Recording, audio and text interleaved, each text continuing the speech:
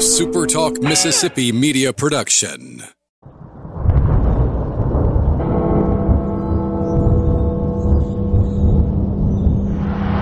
You can wrap this one, my friend, in maroon and white.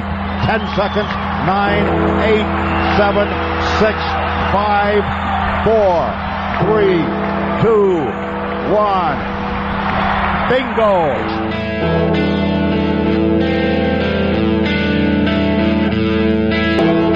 You're listening to Thunder and Lightning on SuperTalk Mississippi, covering Mississippi State sports like nobody else.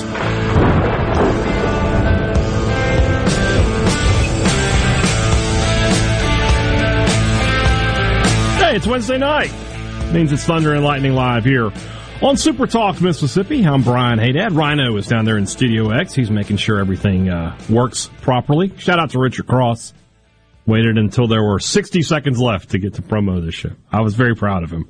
I gave him the look at like there was maybe 60 seconds left on the clock, and I gave him the old, and he caught it. So good job. I appreciate that. Appreciate you guys tuning in on Wednesday night. Always glad to be with you. We got a lot to talk about today. We will talk some spring football a little later in the show. So some of the big picture thoughts, I have after just 3 practices in. But we got to talk a lot of baseball tonight. I think we're going to do that maybe for the first half hour here, to be honest with you, because it deserves that conversation. And when you look at Mississippi State baseball, and I am not a Mississippi State is a baseball school kind of person, all right? Because in today's college athletics, you can't be a baseball school. You got to be a football school first. Now, if you want to ask me what sport has been the most successful year in, year out at Mississippi, it's baseball. I get that. I get that. The history, the tradition, the passion of the fans, certainly it's unmatched. And Mississippi State baseball 2 years ago won a national championship, and I was pretty adamant in my thinking, and I'm pretty sure I was pretty public with it when we go back and listen to past podcasts and past shows here on this network on Sports Talk Mississippi, that was the final step and the launching point, that Mississippi State was going to put itself in a position, now that they had that national title, now that they were in that top elite tier of programs, that they would never look back, and that they would, go forward and make many return trips to Omaha and probably grab a couple more national titles along the way. I was adamant in my belief that Chris Lemonis would be a coach here as long as he wanted to be the coach here, and that would probably have a tenure. I mean, Ron Polk was in Starkville 76 to 97, so 21 years. I thought it could be something like that for Chris Lemonis, and that this program was just going to remain in the top tier of not just the SEC, but of all college baseball programs. And now we fast forward a year and some months. State finished dead last in the SEC a season ago, missed Hoover, finished with a losing record. And this year sits at 12-8, and after an opening weekend where they were, quite frankly, embarrassed. They were embarrassed when they went up to Lexington last weekend. They had a chance to win the first game, gave that away, and then were almost run-ruled on Saturday, and then were run-ruled on Sunday, and really weren't competitive in those games. Walks, stolen bases against, errors, wild pitches, you name it. State, if there was a way to give away a run, State found it, and if there was a way to strand a runner, State found it. They were poor in every facet of the game last weekend. Players, coaches, you can blame whoever you want. But there's plenty of blame. There's plenty to go around. And so now Mississippi State finds themselves facing a huge task. Vanderbilt comes in, a top 10 team. They just swept Ole Miss last weekend. They're hot. They're playing at a high level. I mean, you run the risk of the season getting away from you in the second week of conference play. If you remember last year and the way conference play started, State was, they were having trouble winning, but they were competitive. They were competitive, and then they finally won a series, and it looked like at some point they were going to snap out of the funk. And then, of course, when they went up to Ole Miss and won that series there, I think we all thought collectively, State and Ole Miss fans, and Ole Miss fans, you'll agree with me, I think, that at that moment when State got the third game and won that series, that State was about to start creeping towards postseason play, and Ole Miss was going to fall off. And what happened? State fell off, and Ole Miss wins the national championship. I was torn between title and championship there, as you can tell. So I came up with chital, not a word.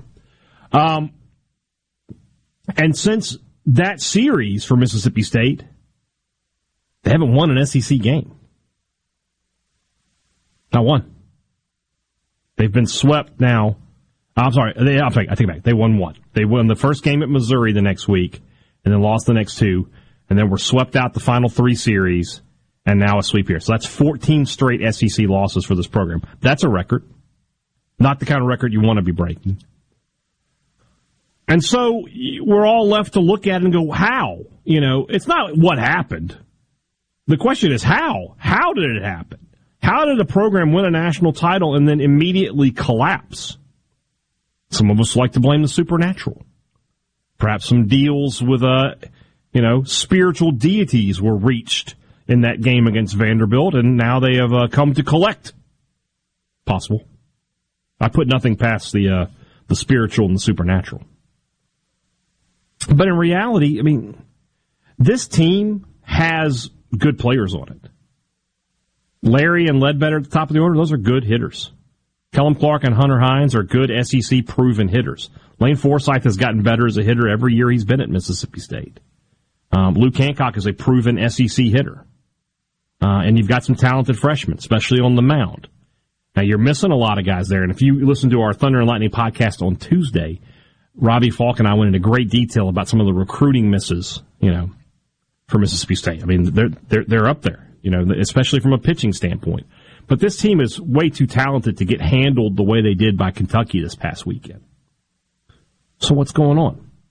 Fans will be, they want to blame someone. And when you're the head coach of an SEC baseball program, especially one that has the pressure to win that Mississippi State does, you're going to take a lot of the blame. I think Chris Lemonis has done a good job of shouldering the blame.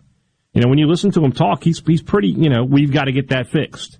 That's on us as coaches to get that fixed. It just becomes the question of, not are you, but can you? I asked him about stolen bases. State this year, when a guy gets on first against Mississippi State, he might as well be on second, and he can almost go to third if he wants.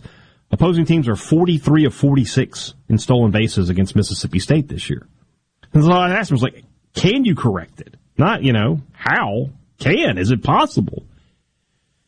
And he seemed hopeful that it could be. He said that they had spent a great deal of the previous practice working on that, and they have to, because you can't allow that. You can't let a walk turn into a double every time, especially when you walk batters as often as Mississippi State does. And Robbie made a good point on the podcast as well. He said, it seems like Mississippi State is a team where every mistake they make, they pay for. They never have an error, and then they just get out of the inning. If they walk a guy, that guy's probably coming around.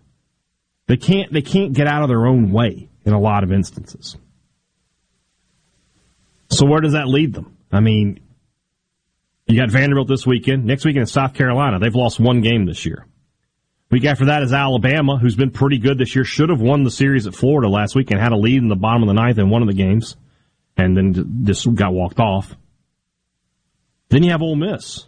And what's Ole Miss at this point? I don't know. They lost 3 games last weekend as well. They've got Florida this weekend. Tough weekend for them. But we all talked about State and this first part of the schedules where they needed to pile up the wins because the last 4 series are Tennessee, Arkansas, LSU, Texas A&M. I don't think that order's right, but those are the last 4 teams you play. What are you doing in those series? Those are going to be tough series to win, to get games out of. State needs to be piling up wins now. If they can't get this series this weekend, you really are starting to think, okay, hosting's been gone for Mississippi State. They just 8 losses at this point. You're not hosting unless you just reel off 22 conference wins, which I don't think anybody would believe is going to happen at this point. So hosting's gone.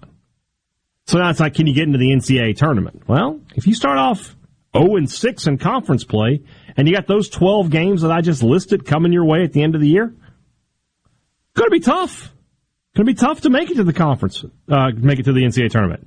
And then it becomes another question of, can you make it to Hoover? Probably need 12, 13 wins to be sure that you're in Hoover. You're running out of opportunities.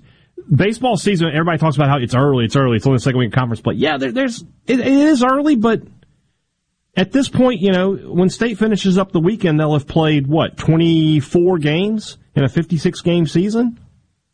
So you're almost to the halfway point. So it's not as early as you think it is. So we'll talk about this a little bit more, because we need to talk about this pitching rotation, what State needs to do there. It's the focus of tomorrow's Thunder and Lightning podcast, but I want to talk about it with you tonight as well, because State's got some talented arms. They've got some guys that can get out there and put the ball over the plate. I know they can. They've got the ability, but they've got to start doing it, and they got to figure out these pieces sooner rather than later. So we'll be back in just a minute. We'll talk some more baseball when we come back. This is Thunder and Lightning Live here on SuperTalk Mississippi.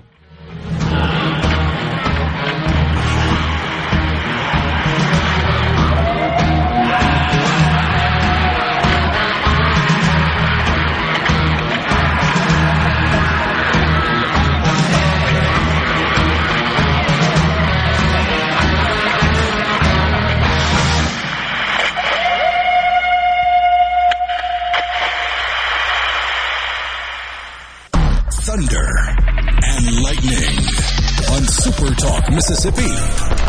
Listen up! There is a storm coming!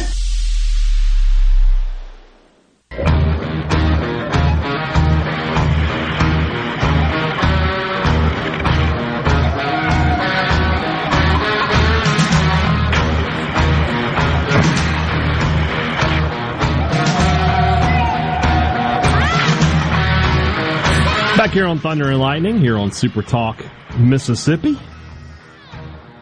If you ever missed the Thunder and Lightning podcast, or if you missed this show, it's all available wherever you get podcasts. You just subscribe to the Thunder and Lightning podcast feed. Of course, SuperTalk, home of some of the best sports podcasts here in the state. Sports Talk Mississippi, available in podcast form and ad-free, which is fantastic. Shout out to my good friend Will East, even though he insults me on a daily basis, Rhino. I still like him. We also have the Rebel Report. We have the Eagle Hour. And SuperTalk.fm, plenty of Mississippi State, Ole Miss, Southern Miss, high school football. And now we've added Saints and Pelicans coverage for you guys. Obviously here in this state, that's a big deal. So check it out, SuperTalk.fm. Bookmark it. By the way, it doesn't cost nothing either. So we're saving you money. Just one-stop shop for all your news, sports, everything. SuperTalk.fm. So Mississippi State is trying to figure out its starting rotation. I think we saw after last week that Graham Eintema, he couldn't even get out of the first inning, couldn't get an out. I don't see him starting another SEC game.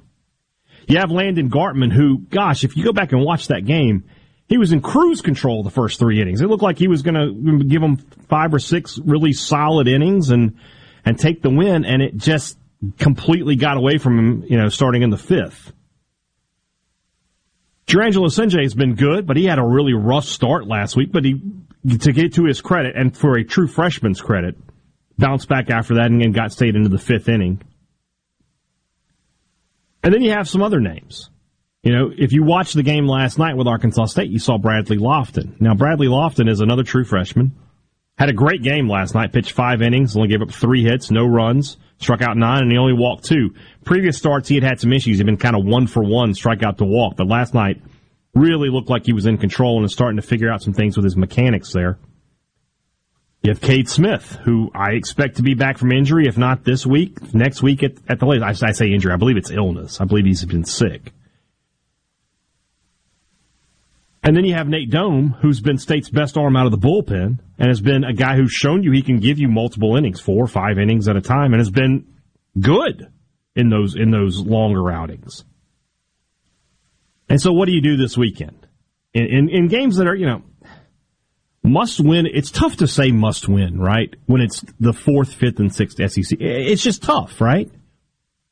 But it has that feeling to it for Mississippi State. They need to get a win. They need to at least get one of these games. They can't be swept 2 weekends in a row. That's just, coming off of last year, that is just not acceptable. Nobody's going to continue to buy in. You gotta show some fight and be able to win. So what would I do? I like to preface my remarks with, that I am not a coach, nor do I play one on television. Obviously, I'm going to stick with Sinjay on Friday. I think he's fine there. I think he's figuring a lot of things out. He's going to continue to get better. I'm going to go to Nate Dome on Saturday. It's great to have a guy that can hold the lead, but it doesn't really make much of a difference if you're giving up 6-7 runs in the third and fourth innings. I need somebody to get me into those innings with the lead. I'll figure out the back end. Let me get to the 5th, 6th inning winning, and we'll figure that out.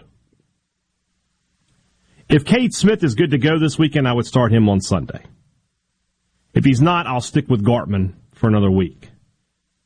Talking to Chris Lemonis on Monday on Sports Talk Mississippi, he made it sound like Bradley Lofton might not start next week in the midweek, and so that they can have him available for the weekend,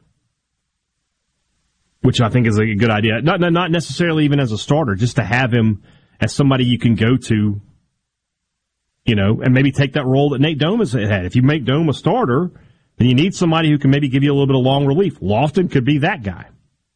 If you watched last night's game, Aaron Nixon made his first return since the opening weekend. Now, it was not what we would call a successful return. He plunked 3 of the 5 batters he faced to load the bases, and I don't know that I've ever seen that. He hit them all in the same spot, right on the hip. Maybe that's where he was like, you know what, I'm going to have a little fun today. I don't know. I don't think that was it. But if he's back and can give you somebody who can close games, and then, Casey Hunt, who I said on this show, I think he's better suited for relief. He's been really good in relief. He's been really solid since he's been coming out of the bullpen. You have those 2 guys with Evan Sierra, Will Gibbs has been okay, Brock Tapper's been okay. You got some pieces there. You got to figure out the starting pieces, though.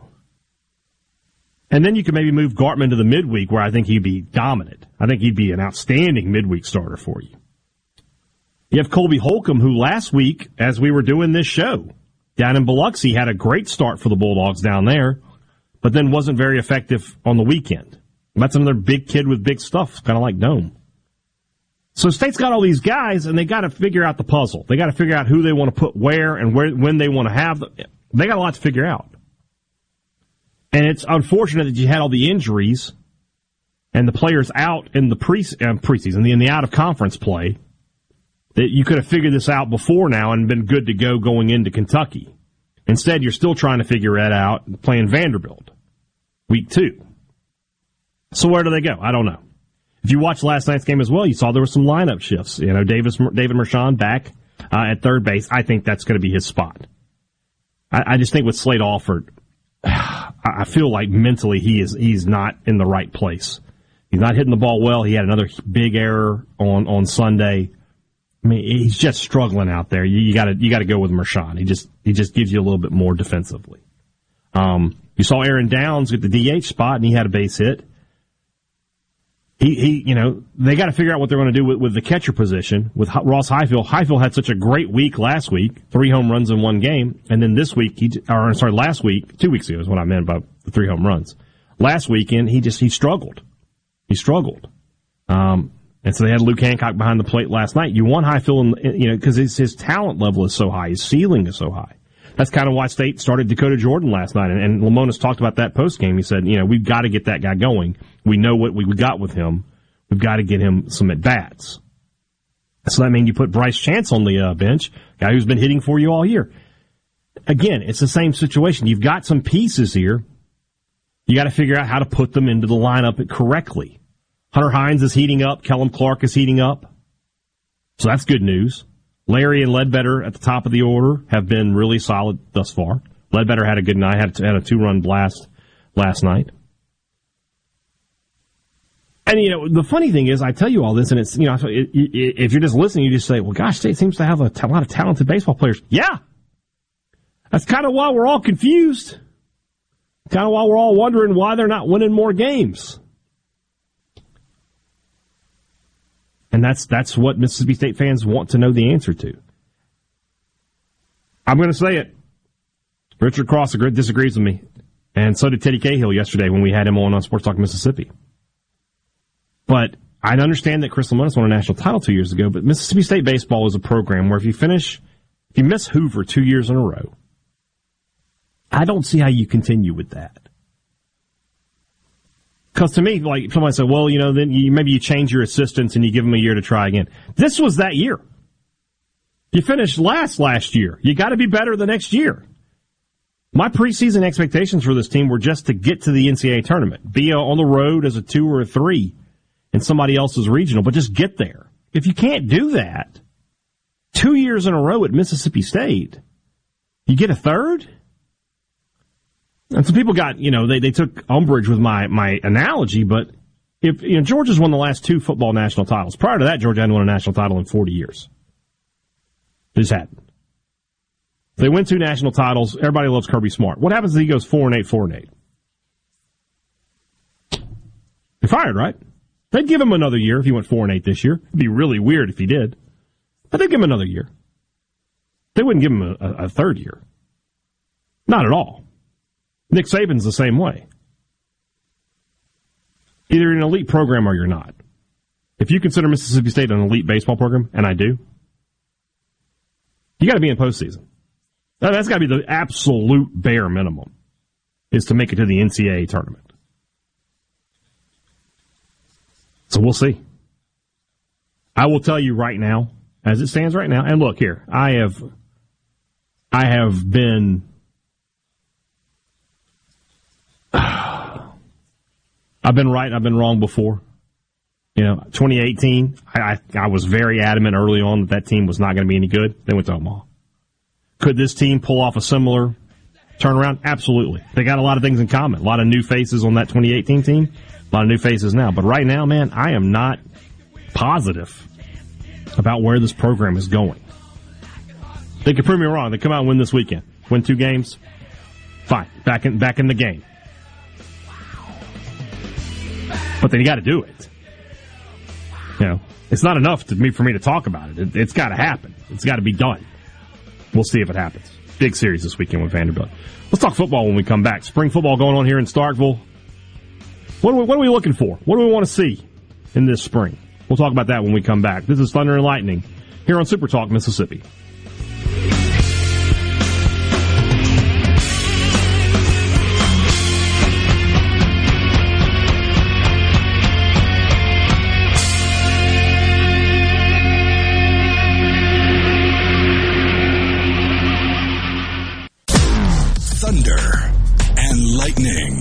On SuperTalk Mississippi. Let's go! Let's go! Let's go!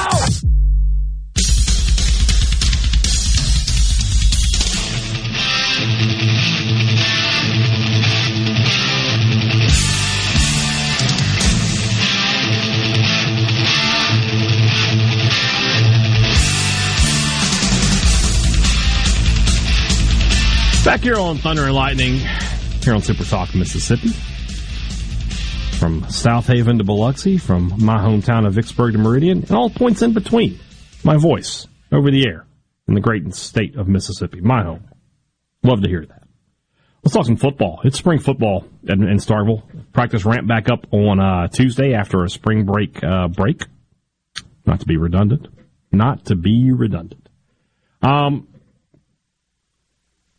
This team, and by the way, just for a quick note for football purposes, next week on Thunder and Lightning, we will have Mississippi State defensive coordinator Matt Brock join us here live on the show. Defense is kind of interesting, and tomorrow's Thunder and Lightning podcast covers this, because we don't talk very much about it because there's so much continuity there. They're basically going to be running the same system. Offense is where the big changes are, from top to bottom, a totally different style of offense in Starkville. Just when we had all gotten used, by the way, we had just all gotten used to seeing 55, 60 passes a game. They go and change on us. I'm too old for change. I don't like change. I fear it, to be totally honest with you. Offensively, what are your questions, right? Can Will Rogers thrive in a system where he's going to be asked? He's going to be asked to do less and more at the same time. Let me try to explain that. Obviously, he's not going to have to throw the ball 55, 60 times a game. The entire offense doesn't have to flow through his right arm. But at the same time, he is going to be asked to take more chances. He's going to be asked to throw the ball further down the field. There's going to be less reliance on the short passing game and more reliance on the intermediate to vertical passing game. So he'll have fewer attempts, but you want to hope that, from a yardage standpoint, especially yards per attempt and yards per completion, where State was not great last year, that he's able to thrive there. Then you have your running backs. Is Jaquavius Marks, is he a guy who can carry the ball 15 to 20 times a game and get you 80 to 100 yards every time out? I like Simeon Price, and I'm interested to see what the two newcomers in. You got Jeffrey Pittman, the JUCO running back from the Hines Community College, who's, more of a power back. He could be your short yardage guy. And then you have Seth Davis, who's more of the home run hitter. Marks is a guy who I think has a lot of big play potential, and we obviously know what kind of asset he can be in the passing game, but this is going to be his real test to prove that he can be a feature back. Especially for the NFL, they're going to be watching him very closely here. And then, Kevin Barbay talks about, his catchphrase or his cliche or whatever you want to put it is, get the ball into your best playmaker's hands. If you ask Brian Haydad, the best playmaker on the MSU offense is Tulu Griffin. So what are you doing? Obviously, he's already been moved to the slot, which play some church music, Rhino. Hallelujah. That finally happened. Been begging for that. I think I want to say that Robbie Falk and I spoke that into existence. We made it happen. That's what we do. But they're going to try to, beyond just passes, there's going to be screens for him. There's going to be running plays for him. There's going to be trick plays for him. How do you get the ball to him? I would say you need to have the ball in Tulu Griffin's hands double-digit times a game, 10 to 15 times a game. If you can't do that, I feel like you're slacking there. Another offensive question for me is, what is the role of Mike Wright, the transfer quarterback from Vanderbilt? I think he's doing it, from what I can tell, he's got the tools to be successful in this offense, especially from a running standpoint. Now, we know Will Rogers and what he can do and what he can't do, and running the football is, we're going to be really nice. We're going to be really generous. It is Lent. We're going to say that running the football is not his strong suit. Nobody's going to disagree with that. Will Rogers wouldn't disagree with that. Will Rogers is a great passing quarterback. Saw a thing today from 24/7. They ranked the quarterbacks in the SEC, and Rogers, I think they had him third in the conference, which I was surprised by some of the rankings there, but they had him behind KJ and Jaden Daniels. I can live with that. But Mike Wright is the guy who is going to have a package or some play calls designed to get him on the field to use his legs. And then at the same time, he's a competent enough passer that you can have him out there and get everybody thinking you're going to run, and you can throw the ball with him. I'm interested to see, do they set up packages with him and Rodgers on the field at the same time?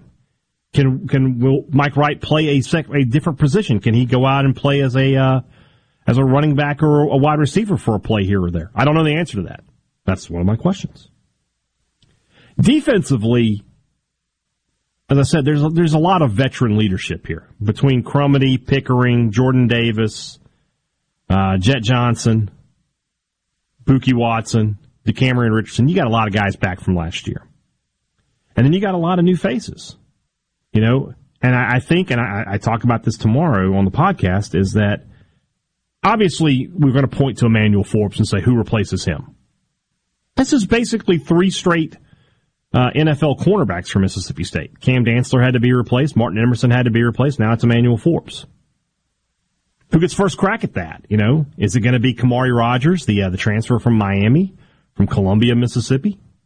Probably. Yeah, I imagine he'll be up there. And then you've got a bunch of new faces there in the secondary from the transfer portal, from this year and from last year.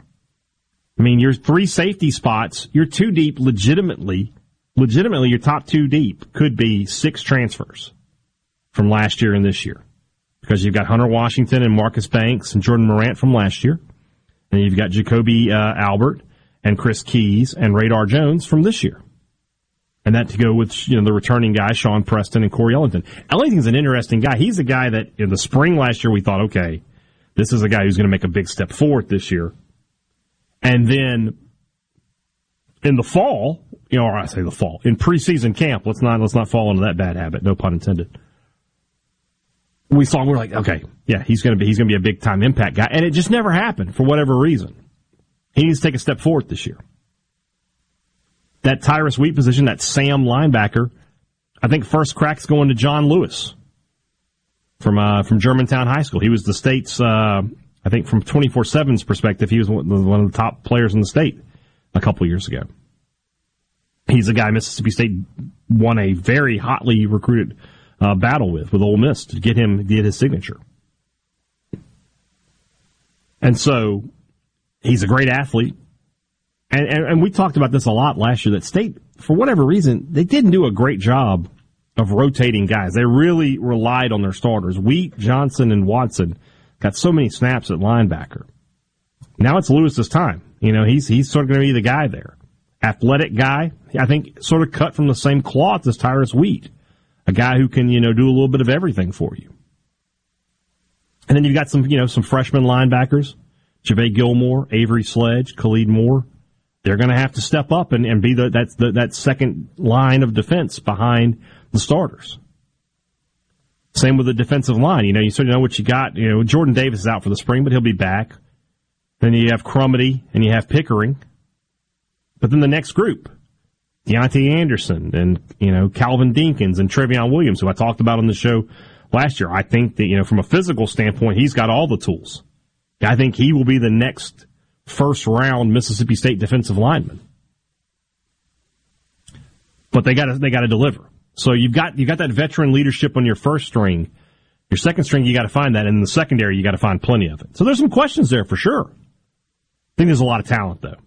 I think it's a good football team. I think they'll I've been saying it. I think they're going to start the year. I don't know if they'll start the year in the top 25. I think they'll finish there. I think they got 4 non-conference games they can win, and then they've got Kentucky at home. They've dominated that series here in Starkville. They have Ole Miss at home. I have a ton of questions about Ole Miss right now, especially defensively. At South Carolina, it's winnable.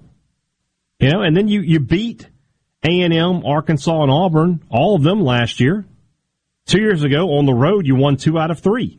And had the lead in Arkansas with a minute to go. So those are winnable games. So finding 8 wins isn't too difficult for me on this schedule. Now, could I be wrong? Well, I feel like I always say, could I be wrong? You should just accept that fact. I'm just human. If I was perfect, I wouldn't be sitting here talking to you.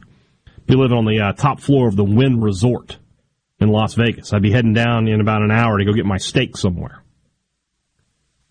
But I look at this team and I see, an 8-win team that can get to 9 with a bowl. And if the things go really well, they could win 9 in the regular season. If you told me at the end of the day State lost to Alabama, LSU, and, Texas A&M. Okay. I can believe that. It's going to be a good team. I really do believe that. Spring's going to be interesting to watch. We talked to Arnett on Saturday, so I'm interested to see what he has to say. And then, like I mentioned, next Wednesday, 1 week from today, Matt Brock will join us to talk spring football and what he's going to do defensively with his team. We'll wrap it up when we come back. This has been Thunder and Lightning, or this is Thunder and Lightning, here on SuperTalk Mississippi.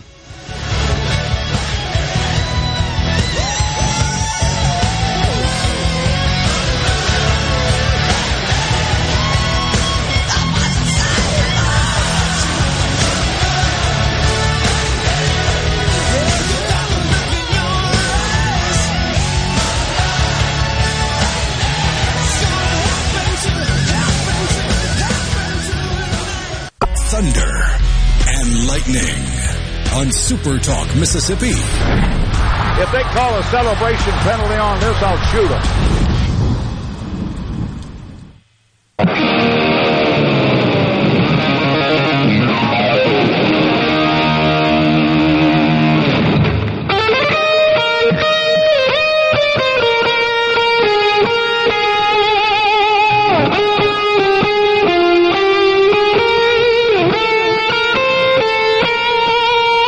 Let's wrap things up here on Thunder and Lightning on a Wednesday evening. As always, I want to thank you guys for joining me here. appreciate you guys tuning in. And like I said, if you ever missed the show, you love it, or you just whatever you want to do. It's all about the Thunder and Lightning podcast feeds, wherever you get podcasts from, and available every day at supertalk.fm. It is transfer portal season for basketball, and those names are flying in fast and furious. Too many to list are throwing Mississippi State as a team they've heard from. But that makes sense, right? Mississippi State is a team that has a desperate need. They feel the need for three-point shooting. I don't know if that's as cinematic as the need for speed, but that's what they need. And so basically every kid who shot 50 or 60 three-pointers this year, who shot 33, 34, 35%, is hearing from Chris Jans and company, as he should. So that makes sense.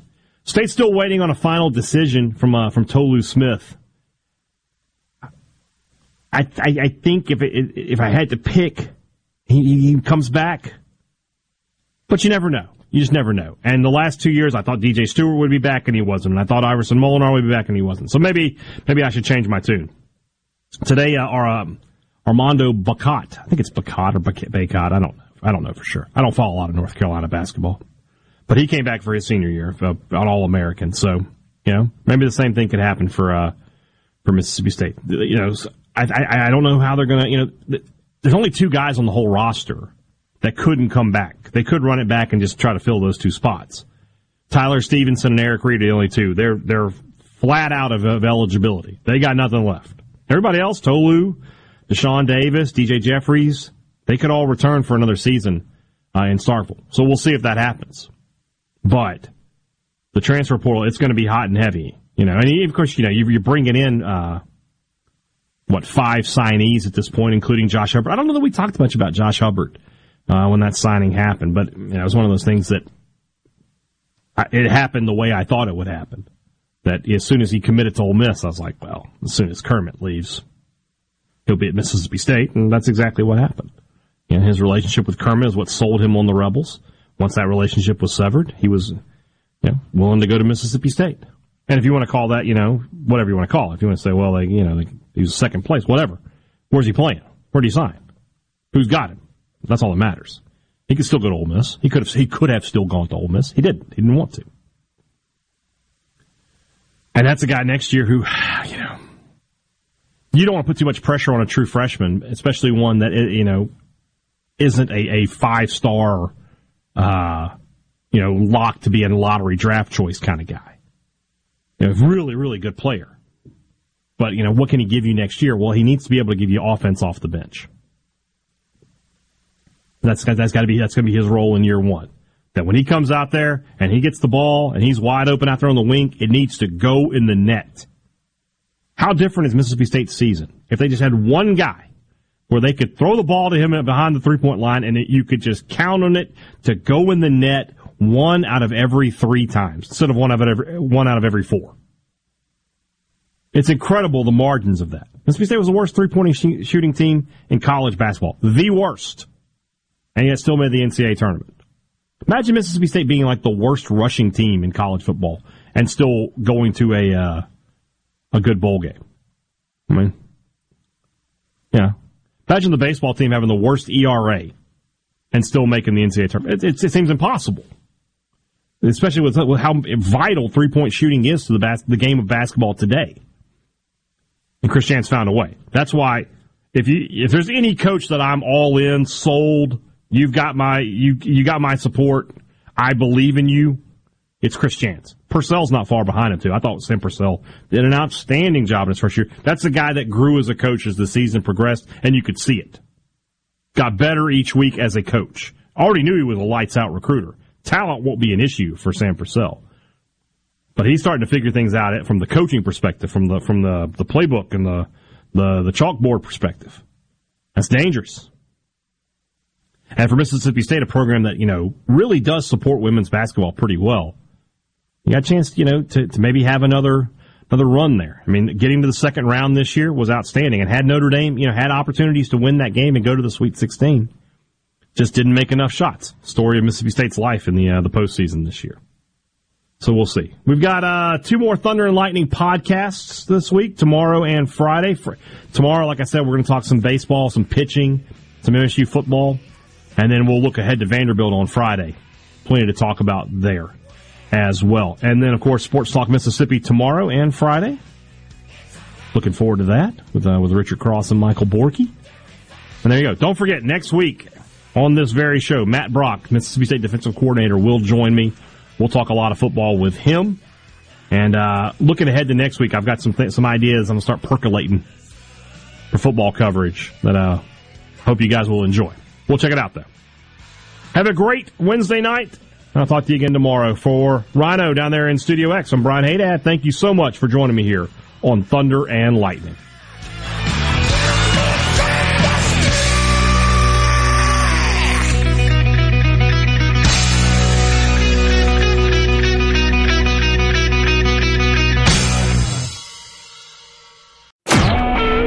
SuperTalk Mississippi Media Production.